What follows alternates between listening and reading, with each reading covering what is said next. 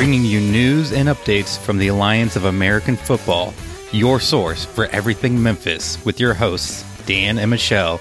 This is Memphis AAF. And welcome, Flight Crew, to the latest episode of the Memphis AAF podcast. This is your captain speaking. I am Michelle, and as always, I'm joined by my co-host, Daniel. Daniel, are you excited to recap the QB draft? I am, because it was...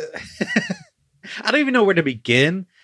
Shock and disbelief, I guess, would probably be the two adjectives I'd use. I think that's pretty widespread throughout the league and everything. Definitely. And not even from us. If you watch the draft, you probably know what we're talking about, but also just from a lot of the other teams did not go the way they had expected it to go. Right. But first, we've got some news, and we're also going to bring you an interview or discussion, I guess, with Isaac Simpson, who writes for the blog. He's a sports writer, but that's going to come later. Yeah. So first of all, we want to, I guess, give a Band-Aid and a little pat on the back to our friends over at the Fleet Speak podcast. They tweeted out something that got a little bit controversial, maybe. It's kind of funny because when you tweet at someone, I guess you don't really expect for them to see it or reply. Especially when you consider who they tweeted at. Right. So tell us about it. As you probably know, because we mentioned it in a previous episode, the lead analyst for the AAF QB draft was none other than the man, the myth, the legend, Kurt Warner. And I think we talked about it in a previous episode, but obviously best choice to be the lead analyst. But we talked about that more, I think, in the last episode. Yeah, definitely. So be sure to check that out. Our friends over at the Fleet Speak podcast decided to tweet at Kurt Warner. Yeah, this was in response to something that he said, that Kurt Warner said during the draft, right? Yeah. Yeah, so Dan showed me this whole interaction, and I guess this was in response to something that Kurt Warner said during the live stream about Scott Tolzien. So the Fleet Speak podcast said, love the optimism from at Kurt13 Warner, but at 31, I gotta believe Tolzien is as polished as he's gonna get. To which Kurt Warner replied, nowadays guys are playing till 40. I didn't get my first start till 28, and I got better, ? So, bam. Yeah. In your face. I saw that and I just had to leave a reply saying, damn, getting called out. Because like you're saying, you don't expect, whenever you tweet at these higher profile people, you don't expect them to acknowledge it or even reply. Right. But Kurt Warner had to quickly step in and say like, whoa. Well, let's give this guy the benefit of the doubt. And so, like, Fleet Speak is like, decent of him to reach out, though. Kurt's one of the good ones. And one of our early followers, the title of Vance at TayVS_SD, who is a Fleet fan, he said, you caught the attention of Kurt Warner. Oh, snaps. Hi, Mr. Warner. I'm a fan if you're reading this. To which Kurt Warner replied, thank you. Oh, that's so cool. So, Kurt Warner, all around good guy. Fleet Speak, hopefully you can recover from the epic burn from Kurt Warner. But yeah, here's a little Band-Aid for that wound. Yeah. If you haven't already, go ahead and check them out. Fleet Speak podcast. They do a lot of great content. So at the watch party for the QB draft on Tuesday, there were a lot of people from the team there, obviously. Cochet Irby, the president of the Memphis Express, was there. And he was walking around, and we got so much information. I tried to take notes on everything so I could remember it and talk to you guys about it. But one of the things that he talked about once the uniforms were unveiled was all the technology and the cost of these helmets. Yeah, because he was saying that a normal helmet costs around like $400, and these are going to be so much more expensive, like multiple to that, because of the technology that's in them. So apparently they'll be able to like read body temperature on the guys. Yeah, I mean, a whole lot of measurements can be taken from these helmets. In addition to like body temp, another thing they're going to be able to do is quantify the impact of a hit on the helmet. Yeah, so they can see like, you know, the team can have an app on their phone on the sidelines, and they can see where the dude got hit and how hard. Right. So if he was concussed, but maybe doesn't know it or wants to keep playing, they'll be able to pull him just for safety and say, like, you need a minute or whatever. They'll be able to take care of that as opposed to letting him go out. But like you've said to me before, the danger in a concussion comes not only in the first hit, but like in the second and third. I mean, all these repeat hits, maybe because you don't know you're concussed or you don't want to go out. But the team will be able to see how hard you were hit and make that decision safely. And get you out of the game on the first concussion before major damage sets in. Right. Another thing that we learned whenever the uniforms were unveiled was a little bit about why the colors were chosen. As you guys probably know, if you have listened to this podcast before, I have very strong feelings about the name and the colors. And there was something, I feel like there's a little third thing to round out this group. Maybe that's it. I don't know. But anyway, Cochet was saying that during the process of creating these uniforms, there were things that they had to fight for, one of which being the color blue, because the Liberty Bowl where we'll be playing is blue. Memphis Tigers play there. Their colors are blue. They're different shades. This is more of a navy. The Tigers have more of like a lighter blue. Anyway, so one of the reasons they went with that, obviously, was the Tigers. Which makes sense that you want to have that color match, even if it's not the same shade of blue, still make it look good together. Because if you look at the Stallions, they have like shades of blue and like either white or silver. It's still kind of ambiguous based on the images we've seen. But if you look at their stadium, it is predominantly red. Like the end zone is red and like the sidelines are red. So unless they're willing to repaint all that, then, you know, that's going to clash. And then like a lot of the seats are red. So it's, unless you like sell out every game, there's going to be a lot of red to clash with that blue. Right. So that kind of doesn't make a whole lot of sense, which is why the blue of the Express makes sense. But I still have an issue with red, white, and blue. That's been like a color combo since even before 1776, because those are France's colors, and France was around since, well, I don't know how, forever. Who knows when they adopted their flag. But still, I mean, red, white, and blue is the least original color combination you could ever fucking come up with. Oh, and someone on Twitter was like, it's patriotic and Memphis is patriotic. Literally every city in America is American. What makes Memphis any more American than Los Angeles or Boston or right, Podunkville, Louisiana? Well, I would say that if you were going to go with those patriotic colors, it would work for Boston, Philadelphia, or Washington, D.C. Those are like the three most quote unquote like patriotic America cities based on historical events. Exactly. And that's why the Patriots are red, white, and blue. I mean, different shades, like it's silver mostly, but because it fits there, but it doesn't fit here. Yeah, the blue fits, red, white, not so much. Yeah. Something else that was some knowledge that was dropped on me, although it came from Jacob, who is salty that I don't like the name. Yeah, and Jacob was, I think, on episode 14, but he came on to talk about the season ticket, so you can go back and listen to that episode.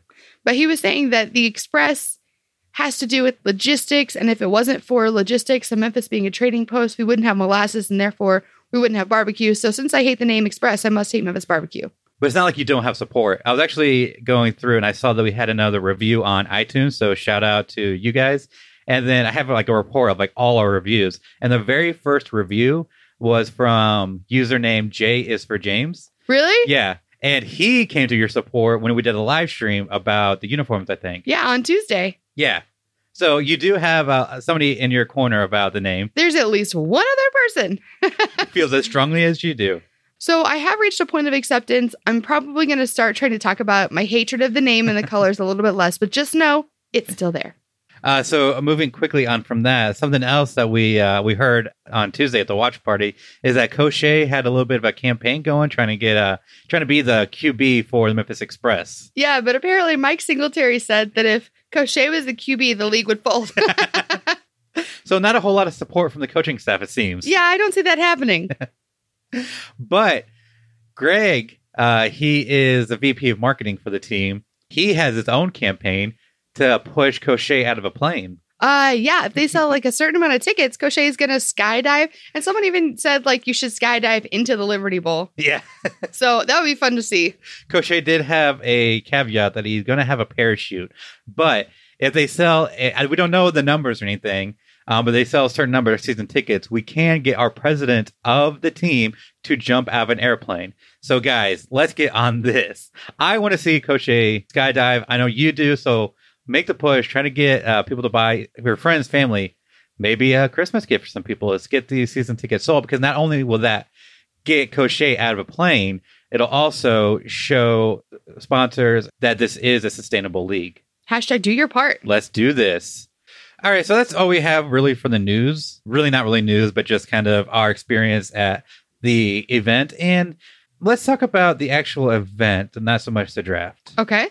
So first reaction, not great. It was just really cramped, really loud, really crowded. And I think that's actually kind of a good thing. I don't So it seems like the team was not expecting the turnout that we got. I did talk to Luke or Dan, who worked for the team at an event earlier in the day at the coat drive, and they did say that they were expecting quite a turnout. So I think that they were, actually. Well, that's kind of crazy, just because like how small the space is. Maybe that was intentional. Yeah, because it looks more crowded, and maybe that makes like the hype feel more. Maybe. I don't know. It was just like, it was hard to move around. There was a lot of standing and like not a lot of seats to go around. And this one motherfucker, oh my God. one fucking asshole was just standing between two tables, just like standing there. And I went over and I was like, hey, can I sit here? And he was like, no, I'm reserving them. Yeah, for like 45 minutes. An hour? He was reserving 8 seats, 2 different tables by himself because his friends were going to show up or something. Yeah, I don't know. And this was an event that was standing room only at that point. And we got there at fucking 6 o'clock and there was still nowhere to sit. Yeah. Yet this one motherfucker was reserving 2 fucking tables. If you listen to this podcast, you're an asshole. And I stand by that. All right. Well, there you have it. So another thing on Tuesday that I saw at the watch party. Do tell. So it was at B-Dubs or Buffalo Wild Wings. Okay. So first of all, do people call it B-Dubs here? Because that's all I call it. Right. That's all I've called it. I mean, that's what it is in St. Louis. That's what I started calling it when I worked there. And I know it is a Buffalo Wild Wings thing because they put up on their poster board or like on their chalkboards, B-Dubs. Right. That's just what we've always called it. What do you guys call it? Let us know. So the watch party was there. It was really crowded and really loud, so we couldn't really hear. But one thing that I saw in like the video intro package to the draft was that the AAF chose these cities because they were quote unquote football-starved cities. What do you think? Wrong is what I think. I had a puzzled look. Obviously, I can't communicate just because. So overall, I guess the majority of them, I would say yes. Yeah, that fits for some. So Orlando, I would say, doesn't have a whole lot. Birmingham doesn't. Birmingham, Memphis, San Antonio. They've wanted a team for a long time. They finally got it. Yeah. San Diego, I would agree with. Right. Salt Lake City. But Phoenix and Atlanta, I'm going to have to say no on. They definitely not a professional NFL team. And Atlanta has like 2 other like semi-pro or amateur leagues. Yeah. Like arena football or something. So I wonder like what the decision was to go to Atlanta and Phoenix if their tagline was going to be football starved cities. Like, did they get some sort of sponsorship or do they know someone or maybe they weren't expecting anybody to look this deeply into it. But it's pretty obvious.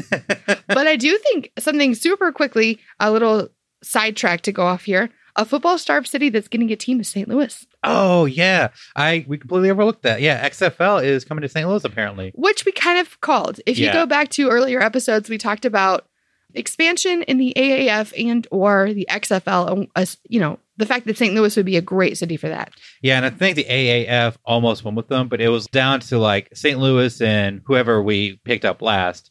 And I think the other city just either like committed sooner or whatever happened, but it was like that close to St. Louis being an Alliance city. Yeah, it makes a lot of sense because, as I'm sure you're probably familiar, the Rams were there up until, 2 years ago? Something like that, yeah. And then they wanted a more expensive stadium, but they hadn't even, like, the current stadium, which is, I don't know if you know much about how stadiums work, it's paid for with tax dollars. A lot of it is, yeah. And the city hadn't paid off this first stadium.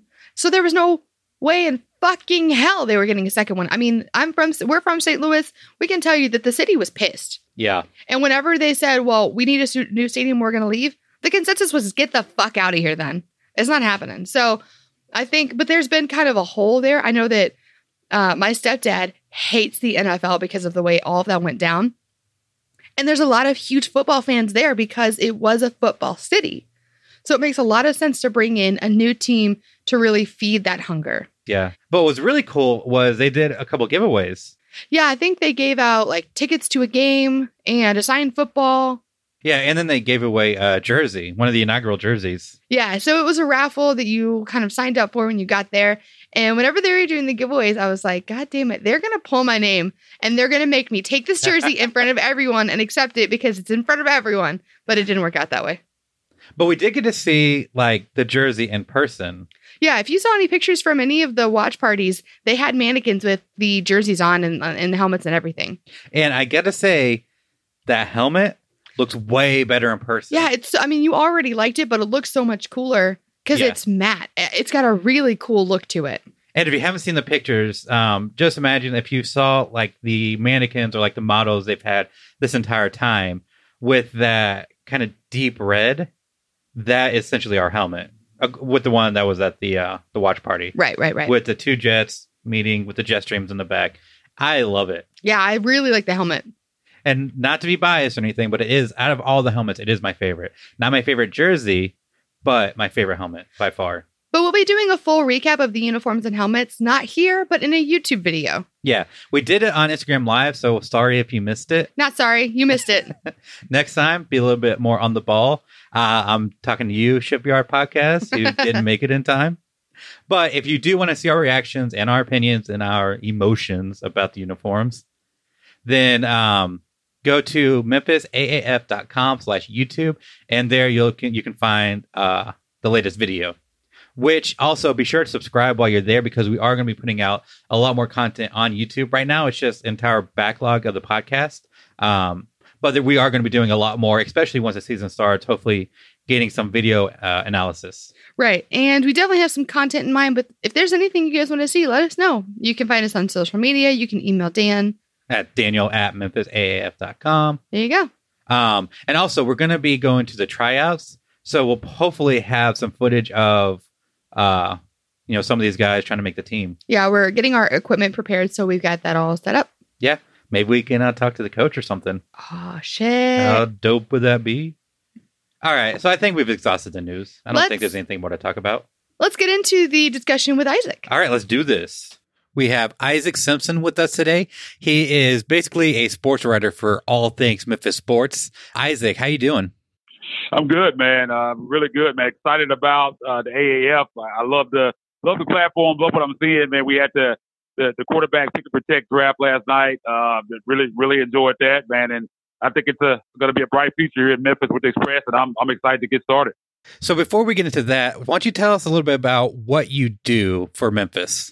Yeah, I'm with Rivals, TigerSportsReport.com, and cover Tiger men's basketball, women's basketball, football. Basically a beat writer for the teams. Cover recruiting, cover the games, and it's fun. I enjoy it. It's my alma mater. I'm a big fan as well. Basically a lifelong Memphian. I was born in San Francisco actually, but I've been in Memphis pretty much all my life. So I call myself a lifelong Memphian. So it's fun to be able to cover the local university, and especially with what's going on now with Penny Hardaway and what could be coming in the future. And Mike Norvell's done a fantastic job. The foundation was laid by Justin Fuente, and Mike Norvell's come in taking that baton and even taking it even further. So it's exciting time to cover Tiger Athletics. I think with all the programs, even Melissa McFerrin in women's basketball has a really nice class coming in next year, and I think they could be on the rise as well. It's been a struggle for them over the last several years, but I think that could be something about to turn around. So it's a good time, man. The AAF is starting up. So a lot to be excited for. And I enjoy and support anything Memphis. If you have Memphis across your jersey, I'm going to be a fan of you. And I'm glad we have the opportunity to be a part of this first year of the AAF. It's going to be fun. I love everything they're doing. I love even I think one interesting thing that I saw with the tickets, they have these, I forgot what it's called, but if you're going to actually have the seats on the field, which is something I don't think I've ever seen in a football setting. And they have seats on the field, the VIP seats right there in the corner of the end zone. I think that's going to be a unique experience for some fans as well, the fans that purchase those season tickets. So I first class, everything they've done. Coach has done a really good job, and I think they're doing a really good job getting the message out from the merchandise to everything. I'm excited. I think it's going to be a really good deal, and I'm excited to get started and be able to cover it. Yeah, and he's going to be helping us, create content for the show, and especially once we get closer to the season, he'll be offering a lot of analytics and a lot of insight about what the Express is doing and how the team is performing. Did you make it out to the watch party last night? I didn't. I wasn't able to make it out. I wish I could. I'm definitely going to start making it out to more events in the future. But I heard it was a great time. I saw Coach actually tweet about it on Twitter and thanking all the people for coming out. And I heard it was a great turnout. Yeah, I definitely don't think that they were expecting the kind of turnout they did, because it was pretty cramped where we were. Really? Yeah. But it was a lot of fun. It was great to see that kind of support for the team, especially since there's not a whole lot going on. Yeah, definitely. I think, like I said, from everything that I've read, I mean, you look at this league, I mean, from platform media, I think one reason why, and we've kind of talked about this before, one of the reasons why a lot of these other leagues, like the XFL, the first iteration of that years ago, failed because their platform was basically as they came out as competition for the NFL. That's kind of the way they sold it. And the AAF is kind of coming out and planning on working in lockstep with the NFL, maybe even becoming kind of similar to what they've done in NBA with D League. We're working in lockstep with the NFL. I think that really helps. I think the partnership with Vegas and you're able to vote on the game, to bet on the games. I think that's really good. I think that'll help. Great TV deal with CBS and great coaches. As we see, you have to look no farther than Mike Singletary here in Memphis and the crew that put this thing together. I think there's really good people with Hines Ward, Troy Polamalu, and the people involved, Eversol involved with this. I think this thing is going to be a success, and I'm ready for it. Yeah, definitely. Yeah, one thing that they're really doing well is working with the NFL, because during the preseason, the NFL, our coaches were attending the games, working with the NFL coaches to evaluate, these bubble guys that were playing in the preseason that weren't going to make the roster, to kind of scope them out for the AAF. And just to see that the NFL is open to that tells me a lot about how the NFL views the AAF and about kind of how the future may look. And like you said, more of a partnership with the NFL. There is a void that's been there, and I think AAF comes in, like you said, at a great time to kind of step in and fill that void. I think, because you look at what they're doing with the NBA, the G League, and you look at those smaller rosters, I think it's even more important for football, because there's so many guys out there, talented guys out there, and you get, because teams are so big, and you have so many of these guys that play really well in college and don't make it in the NFL, and they're going to the CFL, these other leagues. I think being right here in the United States and having the TV deal, these guys are going to be on TV every week, and great coaching. I mean, I'm impressed with some of the names that we've heard. I said you go no further than Mike Singletary here in Memphis. I think that shows you the commitment of the people that put this league together, to be able to get a Hall of Fame football mind like Mike Singletary as a head coach here, former NFL head coach for your 49ers. I think that's something really special. You got Steve Spurrier. You got a lot of big names in this league, and I think that's going to help as well. And it even goes down to the coordinators, not just head coaches. They're good coaches all around. So there's a lot of depth here in the coaches that have been hired so far in this league, and I think it's going to really help these players develop. And I think a lot of these guys are going to be able to move on and possibly get in the NFL for the first time, or get back into the NFL by showing what they can do down here in the AAF.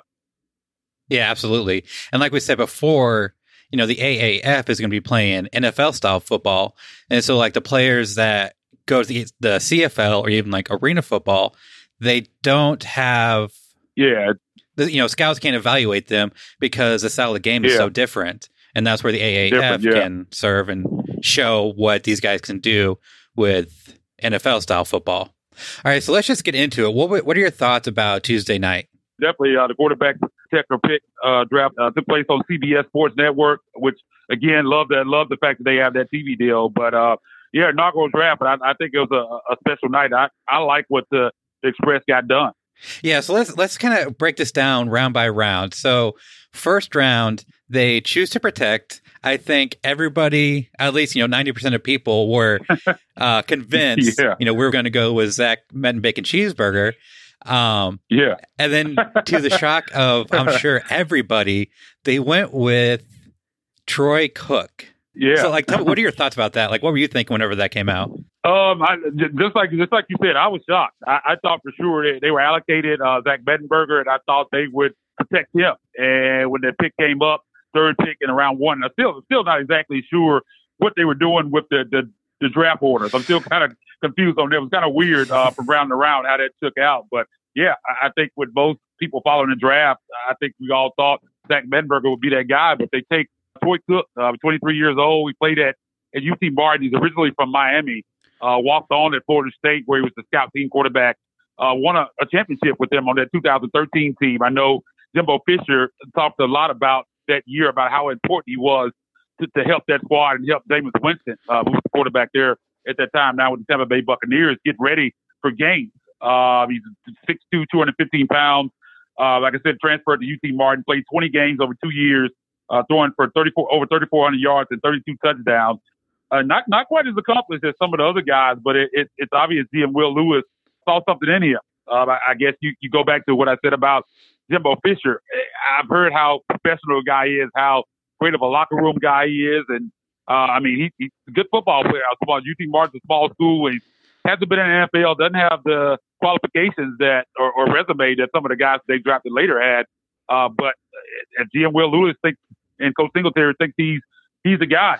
He's shown that he has leadership qualities. Like I said, great locker room guy, and maybe he thinks he's the guy. I know they say he played a similar style to what they're planning to play at UT Martin. I think that helped as well. So if they think he's the guy, we'll see. But I think he's going to have a lot of competition. But like as you said, I think we were all kind of surprised that Zach Mettenberger was his name called for the Memphis Express there. And as soon as, they said Troy Cook, we were shocked. Michelle and I were there. And so we immediately pulled Coach A aside and said, what is going on?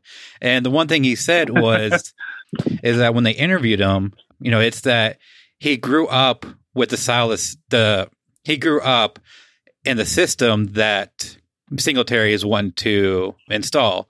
And so the fact that he already knows what's going on, they can cut his training time, like how long it takes him to learn the playbook and learn the system, they can cut that down immensely. And whenever you have, training camp is a month long, we're going to have mini camps in December. But if you can, eliminate as much of that learning curve as possible and get him actually practicing the system, it's going to move him so far ahead of some of these other guys that's going to take longer to learn.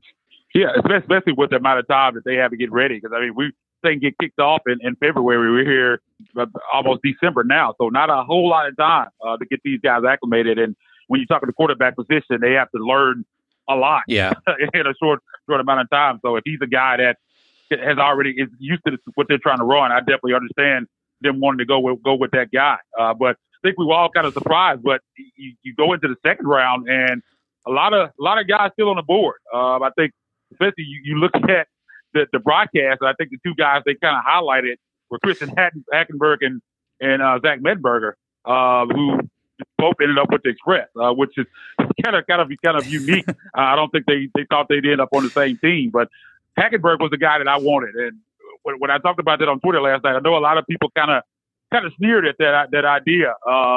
Big guy, big quarterback, 6'4", 230 pounds, 23 years old, originally out of Layton, Pennsylvania, was a fantastic player at Penn State. Was a second-round pick of the New York Jets back in 2016. He played there for 2 years, had stints on the practice squads of the Raiders, Eagles, and Bengals earlier this year. But big, strong guy, huge arm. He can throw the ball deep. He's really struggled with accuracy in his times with the Jets. But it is no disrespect to the AAF. I think in this league, a guy that was drafted second round in the NFL, I think these are going to be NFL defenses that he's going to be playing against. And with his big arm, I think he has the opportunity to be a really good player for this team because I think he can throw the ball deep. But you go back to his career at Penn State, 8,318 yards, 148 touchdowns. He was a tremendous college player. I think this guy has a lot of good football ahead of it. Sometimes you get into a situation like he did with the Jets and things just don't work out, really struggle. But again, like we talked about earlier in the segment, it gives these type of guys another opportunity. And a lot of times guys can flourish in that role because they're hungry. Like you said, you watch out at the NFL, but you get this second chance and you don't want to waste it. And that's one of the reasons why I really wanted them to draft Hackenberg, because I think size and talent wise is there. I think he just has to get some things figured out, and I think he can possibly do that on this level. Yeah, absolutely. Talking about how, it's not quite the NFL level that the defense is that he's going to be playing against. I know it's not the same thing, but whenever I, start playing Madden, I usually had to turn down the difficulty a little bit just so I can get a feel for the game before I can turn it back up. Yeah, that's a great way to put it. Definitely a great way to put it. But I like him. Like I said, big quarterback, hard to bring down. And like I said, his accuracy was his issue with the Jets. Didn't have that problem at Penn State.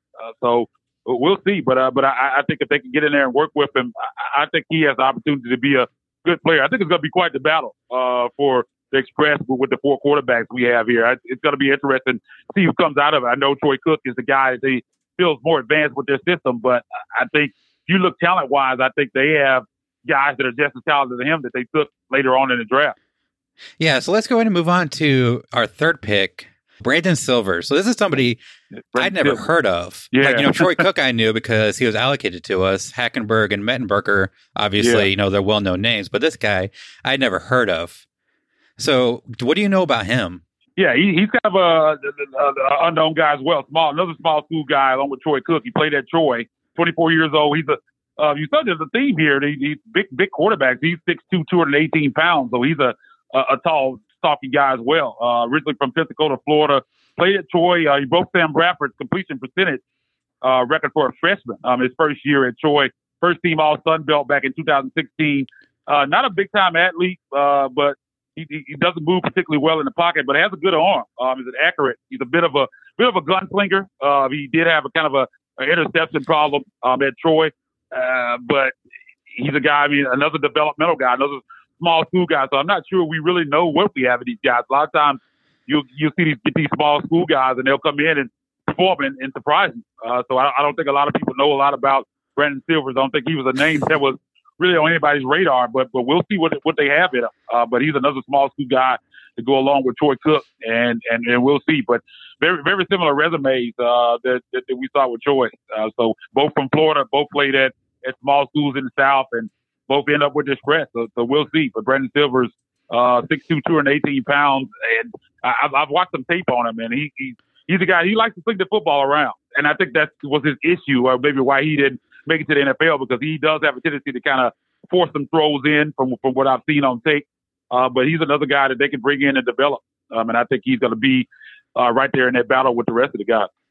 Yeah, I don't have anything to say about him just because I watched the highlight tape of him, and it seemed like his accuracy was a bit off. Like, he made all the throws, but it seemed like it could have just been a little bit better. Yeah. Like, guys had to slow down or come back to the ball. But other than that, I don't know. So it'd be interesting to see how everything shaped up during training camp and to see kind of who stays on the roster, who gets a starting gig, and kind of what happens with the team. Definitely. But moving on to our last pick, and I think it's so weird that they still end up, because I think we thought this would be the first pick, but Zach Mettenberger, at 27 years old, 6'5", 224 pounds, a well-known name around here. Had a 2-year stint with Tennessee Titans, short stints with the Chargers and Steelers as well. The Titans drafted him in the 6th round of the 2015 draft.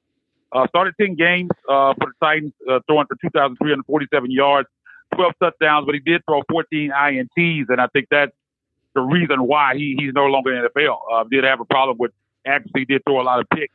But as I said with Hackenberg, not exactly NFL defenses, and you got guys that have that NFL experience. I think that will really bode well for these guys going into camp, into this competition with the AAF.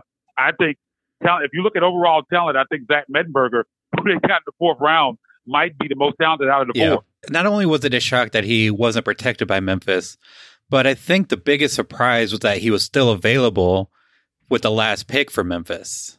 Yeah, it's weird to me. Now, there have been some thoughts at times that he doesn't have the greatest work ethic, and maybe that he doesn't care about football as much as he should, being a professional football player. And I think maybe that played a part in it. These guys, they interview these guys and they talk to these guys a lot. And I'm thinking maybe that's the only thing I can think. Maybe he didn't interview well, didn't like body language in the interviews, and he slipped. But talent, I don't think talent is his problem, especially not on AAF level. Now, the question is going to be, how much does he want this? Does he want this opportunity to show that he can still play and possibly get back to the NFL? He's the oldest of the group. Like I said, at 27 years old, and does he really still have that desire to play football? It's going to be interesting. Yeah, and it actually makes a lot of sense that you mentioned, being apathetic or not having the right work ethic. Just thinking back to his rookie year with the Titans, he got a lot of criticism for, taking selfies before the game and being a little more lackadaisical when it came to it, even to the point where J.J. Watt mocked him. And if we know, one thing about Mike Singletary is that apathy is not acceptable at all in any degree. And he will call you out on it. No, he's not a guy that's going to put up with anything like that at all. I mean, you got to give 110% every time every snap, every practice rep. You got to give 110%, or he's going to call you out on it. He's a no BS type of coach. So you're not going to be slacking around on a Mike Singletary coach team. Yeah, absolutely. Sure. All right. So based on our 4 quarterbacks, Troy Cook, Brandon Silvers, Christian Hackenberg, Zach Mettenberger, do you have any kind of insight or any kind of speculation as to what they may be hoping to do with our offense? It's I don't know. It's different because you got a weird mix of guys here. Troy Cook is, like I said, he's only 6'1", but you got the 2 big guys in Zach Mettenberger, Christian Hackenberg, that don't move around a lot. Troy Cook is a guy that can do some moving. I think he, at his pro day, ran a 4.6 40, which is really good for a quarterback.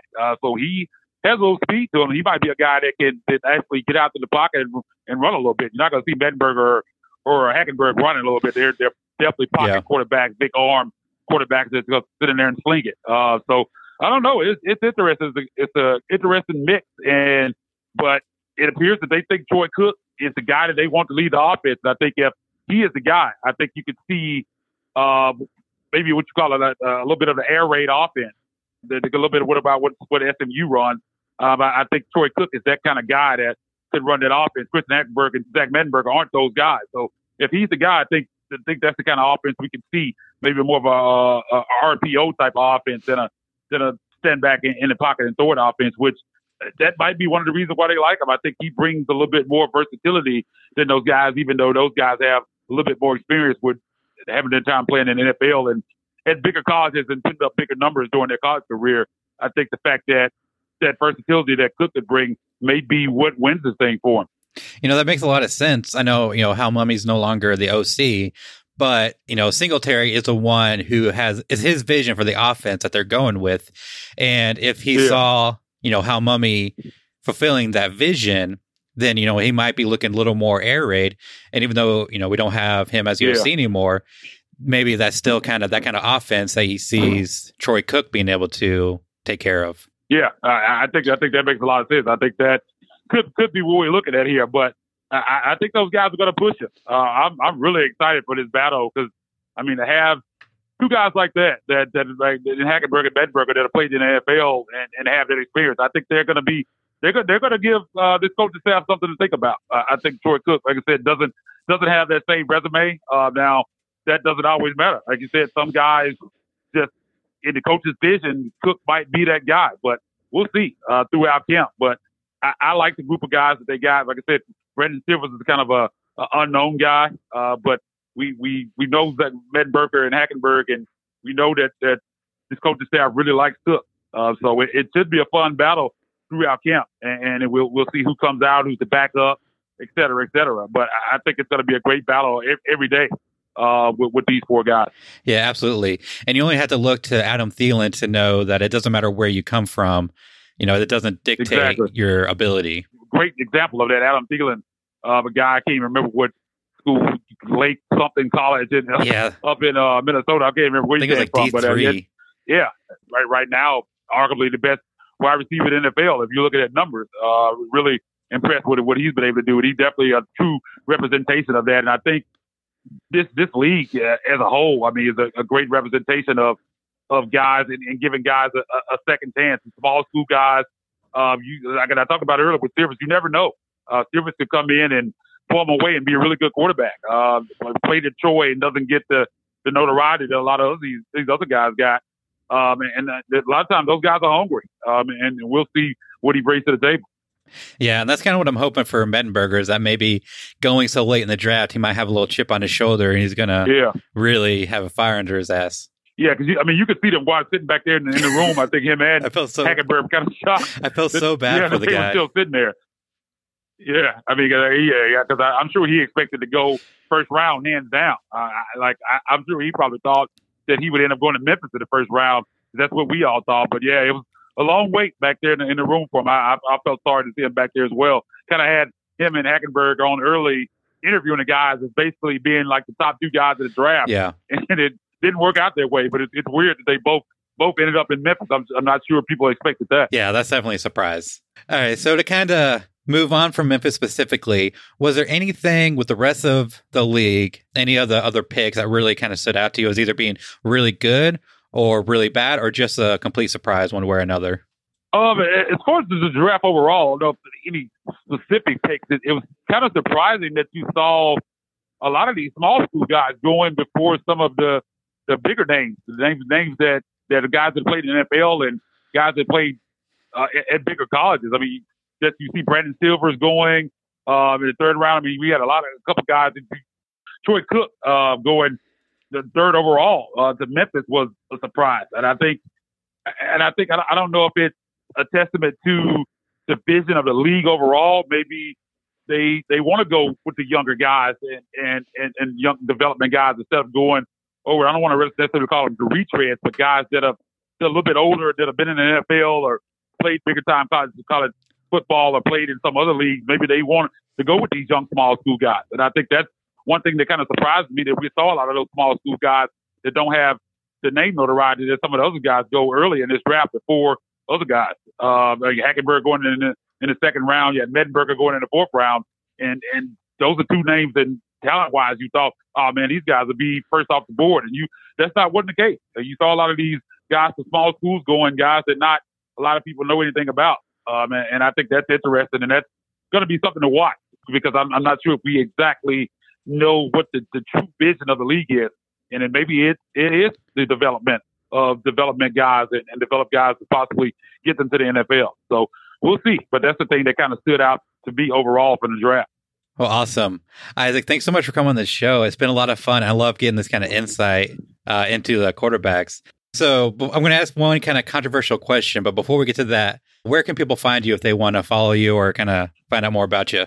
Yeah, you can follow me on Twitter at Isaac_Rivals. That's ISAAC_Rivals. Always on talking Tigers and sports in general, or whatever else may be on my mind. I consider myself to be a decent follow. So if you want to give me a follow, if you're so inclined, man, go in there and give me a follow again at Isaac_Rivals. For the last question, we're going to get into a little controversial area. It's something that's a point of contention on the show that we have with the team. But what do you think of the team name?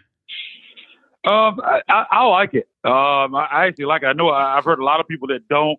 There's a lot of fans that told me that they're not big fans of it. The Grizzlies actually thought about naming themselves the Memphis Express when they first moved here, changed it from the Grizzlies. I think they had a vote and they decided to keep it Grizzlies. But I like it. I like it when you think about Memphis being a transportation hub. I think it fits Federal Express. I like the colors. I like the red, white, and blue. I mean, I'm a fan of it. I love the merchandise. I love the helmets. I'm a big fan of it. I know some people aren't, but I like the name. I think when I look at all the names around the AAF, I think I like Memphis is the best, and that's not just being a homer. I think it really, really is the best as far as the color scheme and the name. Well, that's awesome. Have you seen the uniform yet? I'm sure you have. Yeah, and I like it. Yeah. What did you think of it? So I thought the uniform was a bit generic, but I think that just comes from the color scheme. I think, red, white, and blue has just been so overdone that having a jersey like that, it kind of looks like off the rack type thing. But the helmet, I love the helmet. I love awesome. That gradient. Yeah. And then they actually had the uniform and the helmet at Buffalo Wild Wings the other night. And it looks even better in person because it kind of has this, it's a deeper red and it has a matte look to it. And it looks amazing. Yeah, that's what I said. I love the matte helmet. I know that's what it looked like in the photos. I love those, a new design that a lot of teams are going for now. And I love the matte with the red. I really like it. I like it. We'll see when they're out there on the field and what it looks like. But I'm a fan of it. I know a lot of people aren't, but we'll see. We'll see how it looks. But as of right now, I think I'm a fan. Well, awesome. Isaac, thanks so much for coming on the show. And guys, he's going to be on the show a lot more once we get back, once we get closer to the season, definitely. Offering a lot of insight and a lot of analytics into the team. So be sure to subscribe if you haven't, and make sure you follow him on Twitter, just because he does offer a lot of great insight if you are into Memphis sports. He's the guy to follow. Isaac, thanks again so much for coming on the show. No problem, man. Thanks for having me. I have some thoughts. Okay. Hopefully good. Well, in response to Isaac, yeah, sure. Okay, great. One of the things he said was that the Grizzlies was considering the name the Express. But I knew you're going to love that. Obviously, they didn't go with it because it's fucking stupid. Okay, everything that I said about letting go of the name, I guess, is not happening Right out the window. because obviously it's stupid. So the Grizzlies passed over it. We've heard about how other teams have considered it, but they didn't go with it because it was stupid. How do you really feel? It's stupid. Okay, got anything else? It's stupid. All right. I think that pretty much sums it up. So let's move on. Another thing I wanted to say about the interview was I thought that Isaac made a really good point about how important it's going to be that these games are televised. For sure, because we were talking about in a previous episode of how like all the players are more likely to come to the AAF or choose the AAF over, say, the CFL or AFL or, arena football, just because of various reasons. But one thing we didn't mention that Isaac brought up is that the fact that they're going to be televised makes it even more accessible to NFL scouts as well as NFL fans. Right. And that's another thing that's going to make this league last is that it's going to be visible and that these players will have a bigger shot because it's televised. Right. So like one thing I talked to somebody about is that arena football, it's hard to find like televised because it's something that you need to experience. It's better in person. So it makes it harder to grow. But with the AAF, every week there's going to be a televised game on CBS Sports, but every game is going to be streamed on the app. So there's no reason why you can't watch every game. Yeah. So if you're doing anything but watching the AAF on a Saturday, don't know what the hell you're doing with your life. I really don't. Drop everything, open the app, and watch some football. So I do want to talk about Singletary for a second. All right, let's do it. So I mentioned in the interview of how it's his vision for the offense. So like the big question going into this for me was, what's that going to look like without an offensive coordinator? How can they choose a quarterback if they don't know what their offense is going to look like?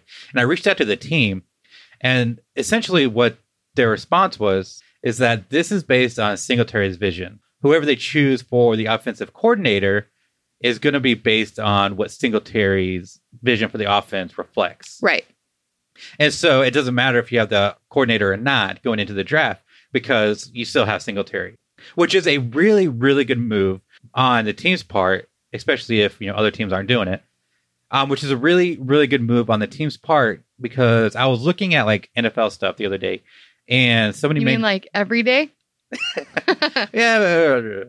So somebody was mentioning how the newer NFL is more, it should be based on the coach. Right. The head coach. Yeah. He's the one that should install the offense. He's the one that should be calling plays because, well, the turnover, a lot of coordinators will get head coaching jobs, especially, and now it's such an offensive league. Right. Your offensive coordinator is going to be new head coaches. And we saw this with the Niners. Well, not really with the Niners, but we got Atlanta's offensive coordinator, Kyle Shanahan. Yep. And the next year, their team was awful because he was the brain behind that offense. Yeah, definitely. And we're going to see that tenfold in the AAF. Not only is this a league for the players, it's a league for the coaches. Which I hadn't thought about until you said that. Mm-hmm. This is something Cochet said at the watch party, but if they're doing their job, what is it, like the top 10% of players will leave? I think that's what their idea is. They'll get pulled up. Mm-hmm. Yeah, and the same thing for the coaches. So if your offensive coordinator gets called to the NFL, well, we still have Singletary, and he's the one running the offense. It's his vision. So, like, our system doesn't change. Right. And then kind of similar to the players, because another question I think it was you that asked was, right? Yeah, somebody mentioned, like, leadership on the team, like how important is, or okay, one of the other fans at the watch party asked Cochet, what is, like, going into the draft, what is the team's goal as far as player leadership? Exactly. And he said that because of this turnover, because 10% of players will get pulled up if they're doing their jobs right. And what did he say, like 20? Yeah, and like the bottom 20% is going to be cut just because, they don't have the talent to make it. Right. So something that they're looking for in a leader is someone that's going to be consistent. He's not going to be your top player, which you're probably going to lose. And he's not going to obviously be a bottom player that's going to get cut. He's going to be somewhere right in the middle that's going to be consistent on the team over a period of time. Yeah, which is why it makes so much sense that the Fleet went with Josh Johnson first overall, is because he's a guy that's been in the league for years. So he's got the experience of leadership and something that the younger players can look up to, but he's not somebody that's probably going to ever get called back to the NFL. And I think the biggest elephant in the room was the fact that Zach Mettenberger was drafted so late in the draft. Yeah, well, not only, okay, this was the most shocking thing. Well, to everyone that wasn't on the team. Or like, if you're not Coach Shea or Mike Singletary or Will Lewis, this was pretty much shocking. Memphis' first pick comes up in the first round. We all expected them to protect, and they did.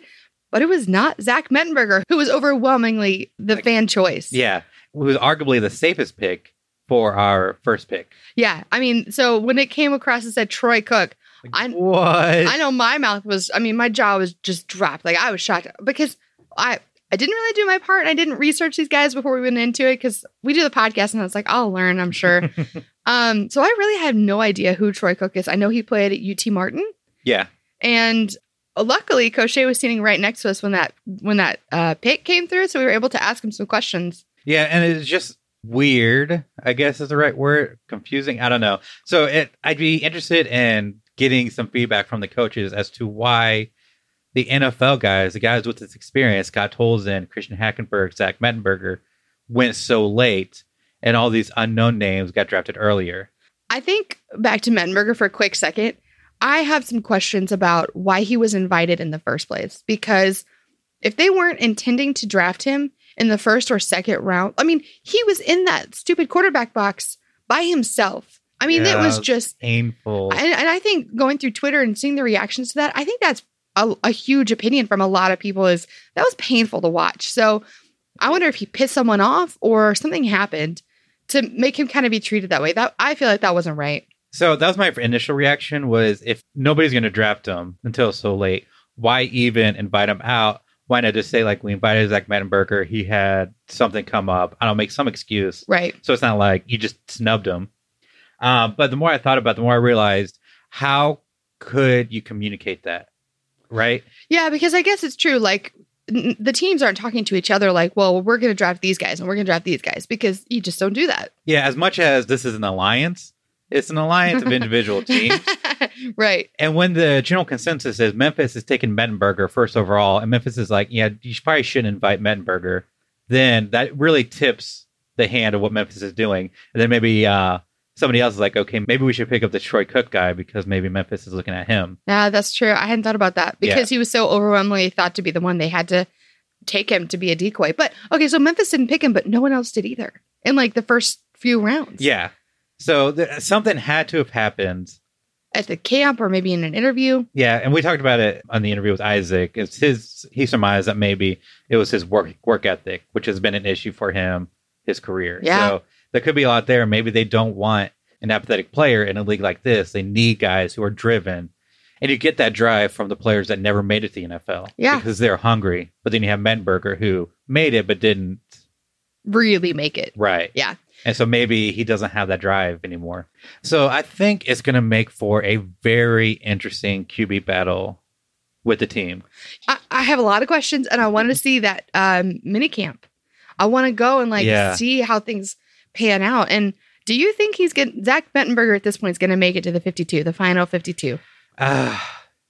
Based on what we know about how the team feels about Troy Cook. Very passionate. And the fact that they let him go to the fourth round, and the fact that no other team got him, it seems like Mettenberger is at the bottom. Well, something else about Mettenberger, he calls himself a pocket quarterback.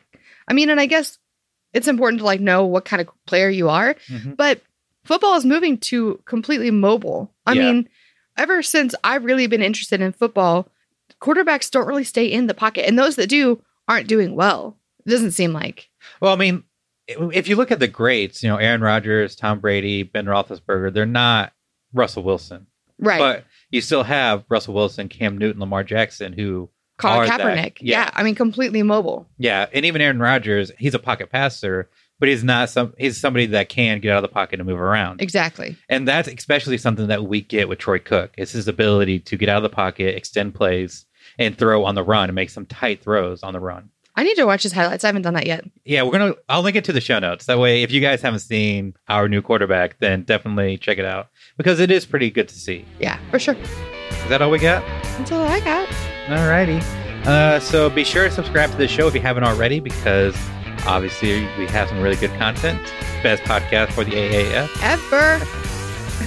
Follow us on Twitter. Okay, guys, campaign. I am sitting at 980 something followers on Twitter. Whoop, whoop. Holy shit. Help me get to 1,000 because why the fuck not? Maybe we'll do a giveaway. There we go. Figure something out. 1K giveaway. Ooh, I like that. Yeah. So, give me to 1,000 and we'll do a giveaway. There we go. All right. But that is our show for this week. Until next time. Thanks for hanging out. Hit 'em out.